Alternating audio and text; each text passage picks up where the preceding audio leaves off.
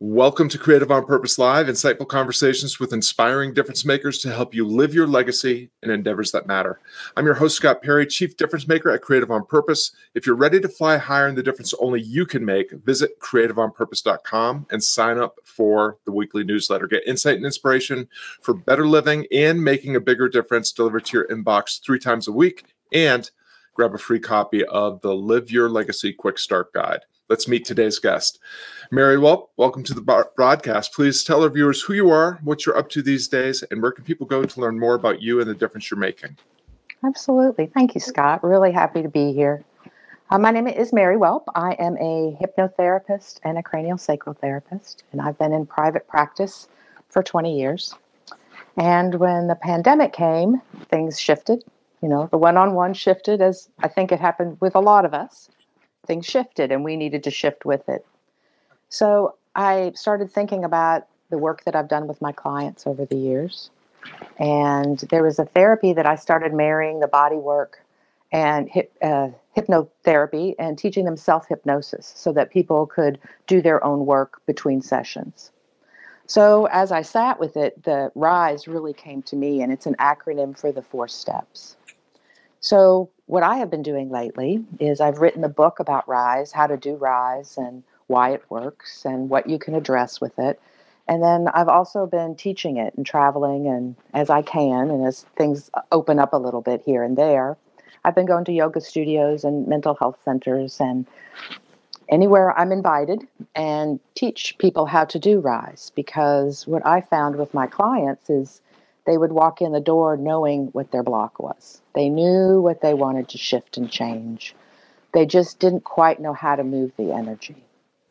So we would do some in session, but then they would take it home and work on themselves in the evening or do the process. It only takes 10, 15 minutes. And as they did it, they would come back and tell me that they've been using it for other things that they started. We started working on boundaries, and now it's shifted to I'm getting more patience in my life, or I'm looking at some of the imprints in my life and why I react the way I react to things. And I really appreciated that people, I think now, really also spending more time alone. We're faced with our issues a little more. They're a little louder. They're a little more in our face. And we need tools. We can't always get with someone to help us work through things, and we need tools to help shift things.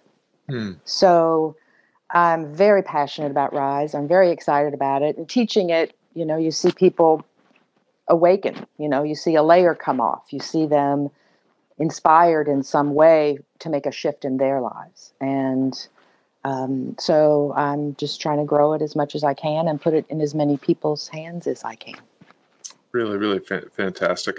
I'd love to just get a little bit more of a handle, because I think hypnosis is, for some of us, something that feels fairly exotic and something Absolutely. that, we don't have a lot of lived experience with. It's something that may be seen as kind of on the fringes, even, especially of, the traditional approach to psychology, medicine, and that sort of thing. And just the fact that you're marrying that with meditation seems unique and interesting to me. So I'm just curious about if you could give us some context for, what hypnosis itself is and why it's effective, and then how you put them together in a unique way. Well, hypnosis, I would argue with you, we do all the time, every day. When we miss that exit on the freeway, we're in a hypnotic state. When we zone out watching television and it's like, oh, what just happened? Or we're reading a book and we don't realize what we've read the last couple paragraphs, and we have to go back and start again. So I think stage hypnosis and some of the way that hypnosis has been used has given it a false identity. We are in a hypnotic state many, many times a day. It's very rejuvenating. The body craves it. And really, it's just relaxing the nervous system. So again, we do that in different ways, taking a shower, taking a deep breath. There's lots of ways, going for a walk, that we put ourselves in hypnotic stages. And again, I think the stage hypnosis has given it a false identity because we can shift things no matter what the depth of relaxation is. You can just be open and receptive and things can shift. You don't have to be in a catatonic state as it is portrayed. Mm. So what hypnosis does, though, is that it allows you to target something. You don't hypnotize just to hypnotize. Like meditation, you might sit just to meditate. Hypnosis, you're usually addressing something that you want to shift and change in your life. So by setting up this practice, you can continually address an issue until it does shift. And sometimes that takes one session, or maybe it takes a couple of days, or maybe it takes a week. But it gives you a format and a practice. The meditation part gives it that daily practice to keep going in and looking at, okay, how much have I shifted? Have I really shifted? Because when we do move things, the world challenges us and says, did you really change that? Are you really ready to let that go? Hmm. So I found that by helping my clients do this as a regular daily practice, that they could move things more quickly, and they could also do the work on themselves on their own. And so I've made the practice as basic and simple as I can, so that when you rest to do the work, you don't have to get a piece of paper out and read it and, okay, what's next? What's the next step? That it's kind of a logical, simple process. So R is for relax. So you do a body progressive relaxation, or, the deep breaths that really still the nervous system. Then I is imagine. You want to go to a very safe, happy place. And maybe somewhere you've been before, or you can create it, where you think of a beach or somewhere in nature. And then S is suggest. That's where you actually do the work to move the energy. So you can do that through a visualization.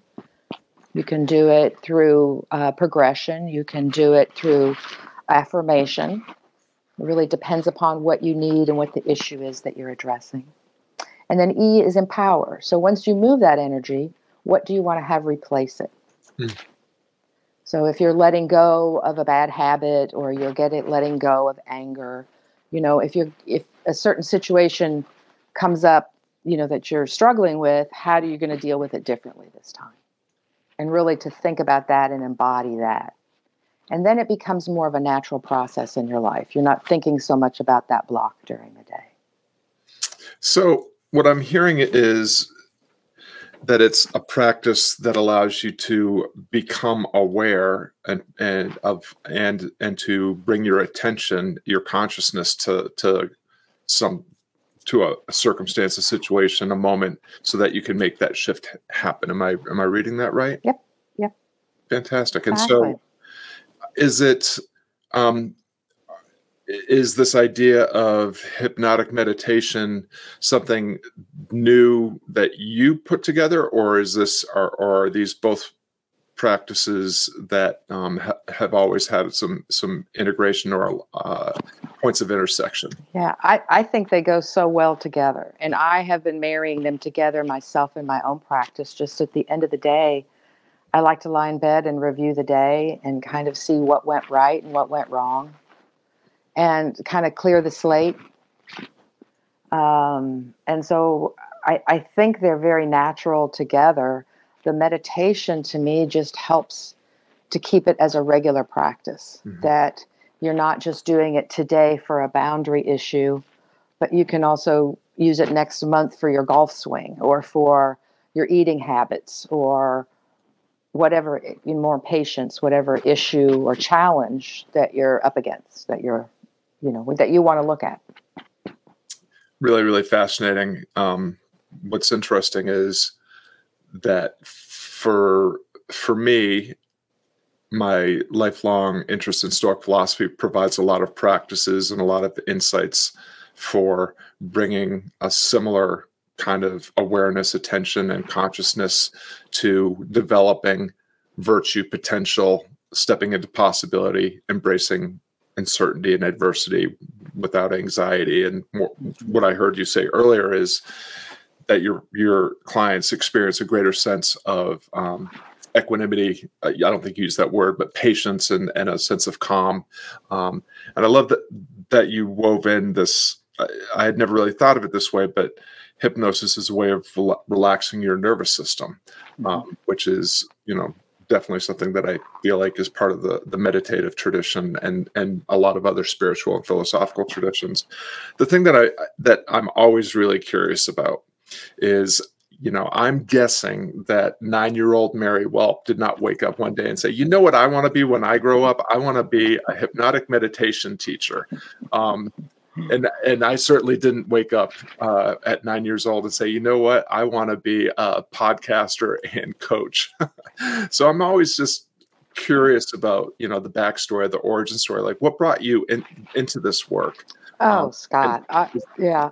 Well, the other thing is, I would just be curious if you see any common thread in the things that you've done that lead up to this, because to me, that it's always interesting to see if there's an overarching theme or thread that we could follow in retrospect, that makes sense now, right, but probably did not make sense at the time. Yes. No, 9-year-old Mary Welp had no idea that any of this even existed. And actually, the 39-year-old Mary Welp had never had a massage, had never heard the word chakra, had no idea the willingness and the wanting of the body and the mind and the spirit to heal. So my story is a surrender story, really.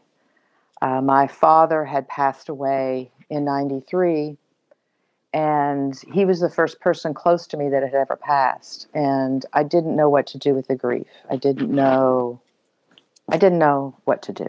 And I realize now, looking back, that I just kept stuffing and adding more to the list and keeping myself busy and thinking I was doing the right things. And I had a moment of surrender where I literally went to my knees bawling and saying, I can't do it my way anymore. It's not working. And I said, I know I have purpose. Show me. Mm-hmm. And I just started to not be closed to things, to look to see what came into my life and to be open to it. And then I got a job at a bed and breakfast where I learned Reiki and cranial sacral later on, and then that developed into the hypnotherapy practice.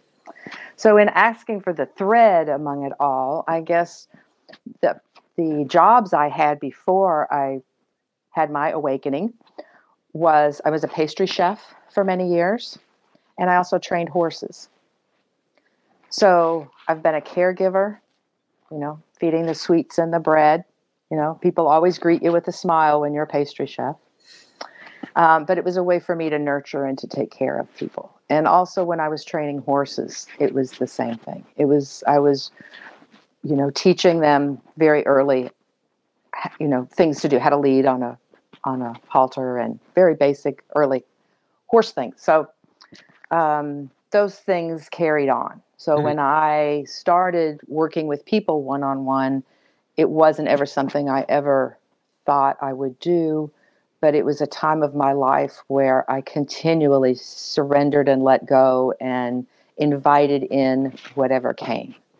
And I, for some reason, and maybe I just have it in me, but I had that trust that the universe would provide if I would stop trying so darn hard and putting so many obstacles in my way, and I would relax, then things would start to happen and unfold, and they did. Yeah. It's fascinating that you brought up the theme of surrender, because it's something that I was posting on social media earlier this week. This idea, we talk about it quite frequently at Creative on Purpose, this idea of letting go of what's not yours to begin with. And I think especially in this country, especially if you look like me, you feel like you're actually in control of much more than you're actually in control of.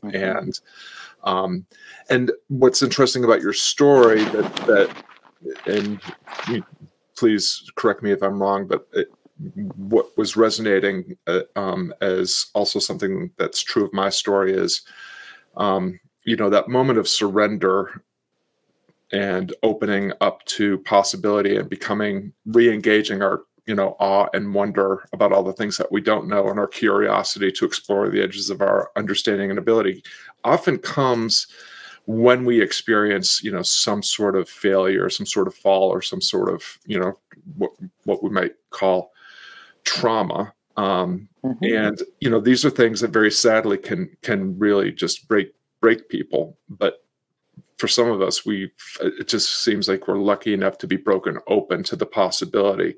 And by letting go of what's not ours, we can then start to, what I'm hearing in some of your previous experiences, pastry chefs. I've never been one, but I've some of my best friends are pastry chefs, and I know it's a craft. I mean, it takes a lot of skill to get to the point to where you just intuitively know how to not just, put the things together, but how to, knead it or, roll it out or whatever, how to bake it.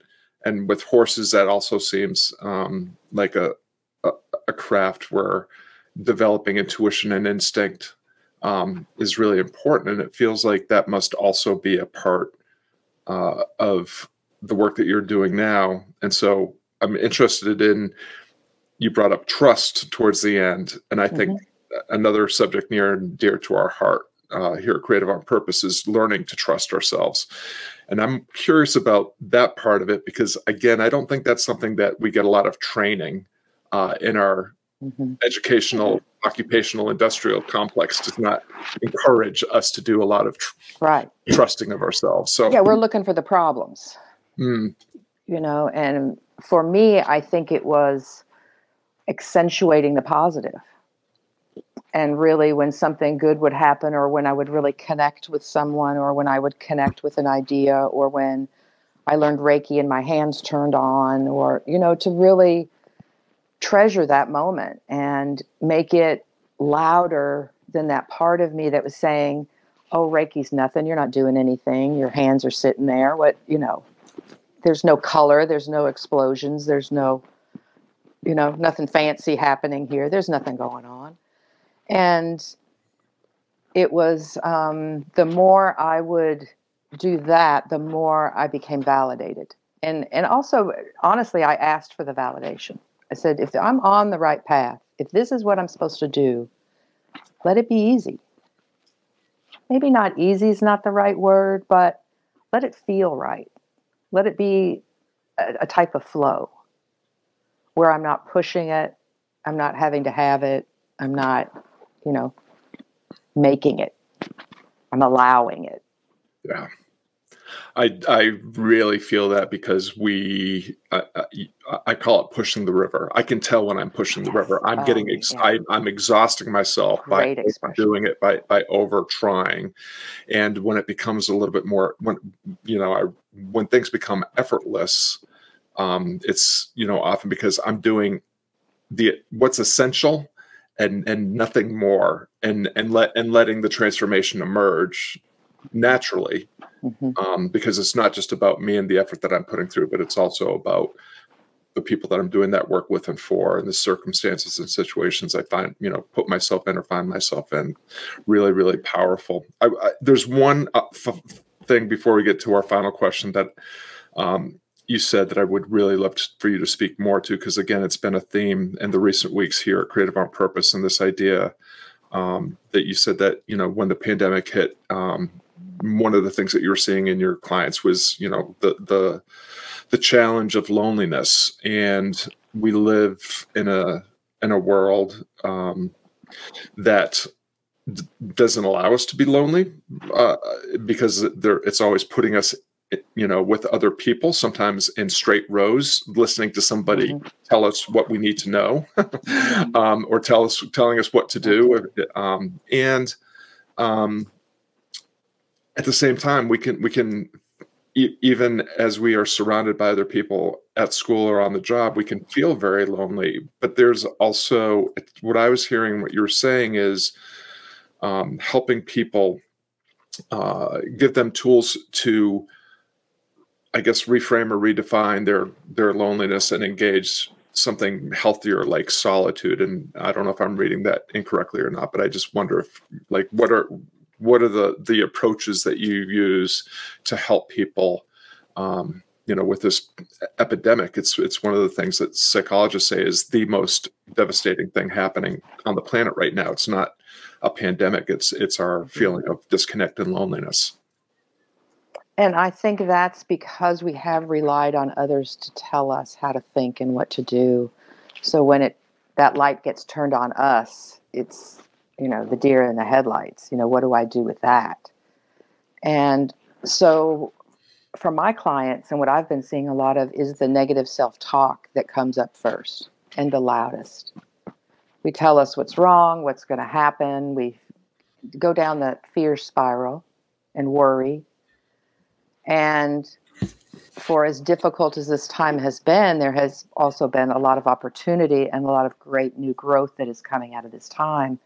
And I think if everyone spends a little time thinking about it, there are things in their life that are also have changed for the positive. Whether they found their voice or have addressed some bad habits or whatever. But I think addressing the negative self-talk and giving themselves credit for what they have, how they are surviving, how they are doing the best they can in a unbelievable situation. We don't spend equal time with the worry and the negativity as we do the positive, and much less raising the positive up a little bit higher.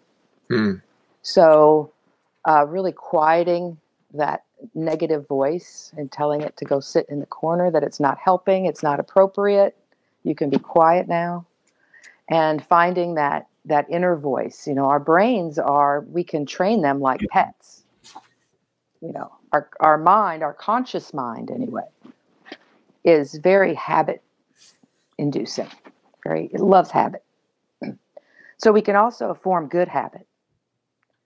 And I think by looking at whatever that light is shining on us, how can we reframe that? How can we turn a negative into a positive? Or just realize that it's something that is, that we don't need to carry anymore, we don't need to do, we can let it go and give ourselves permission to do that. Because we have so much of a voice of, well, I always have done it that way. I have to do it this way. I've always thrown the birthday party for great grandma. I have to do it this year, and just to be open to what comes, and allow the surprise. I think there's a lot of surprises out there for all of us that are positive and that are, validating. So allowing room and space for them. Yeah, I love that. I love the idea of taking some of that a step further, because one of the things that I noticed when the pandemic first hit and people were, contending with, the status quo is like, we love the status quo. We love to know where we stand and what's expected. That's a part of human nature. But we also have that aspirational, exploring, adventurous nature of wondering what's beyond the horizon. And the pandemic, initially was an invitation to realize how much we took for granted, and how little gratitude we were expressing on a daily basis for the everyday conveniences, pleasures, and experiences that we had, especially when it came to human connection. And, that voice, whether you call it resistance, imposter syndrome, anxiety, fear, whatever, it's also, in some ways, to me, a teacher and a wayfinder. I don't experience a lot of anxiety when I'm sitting on the couch deciding what to watch on TV.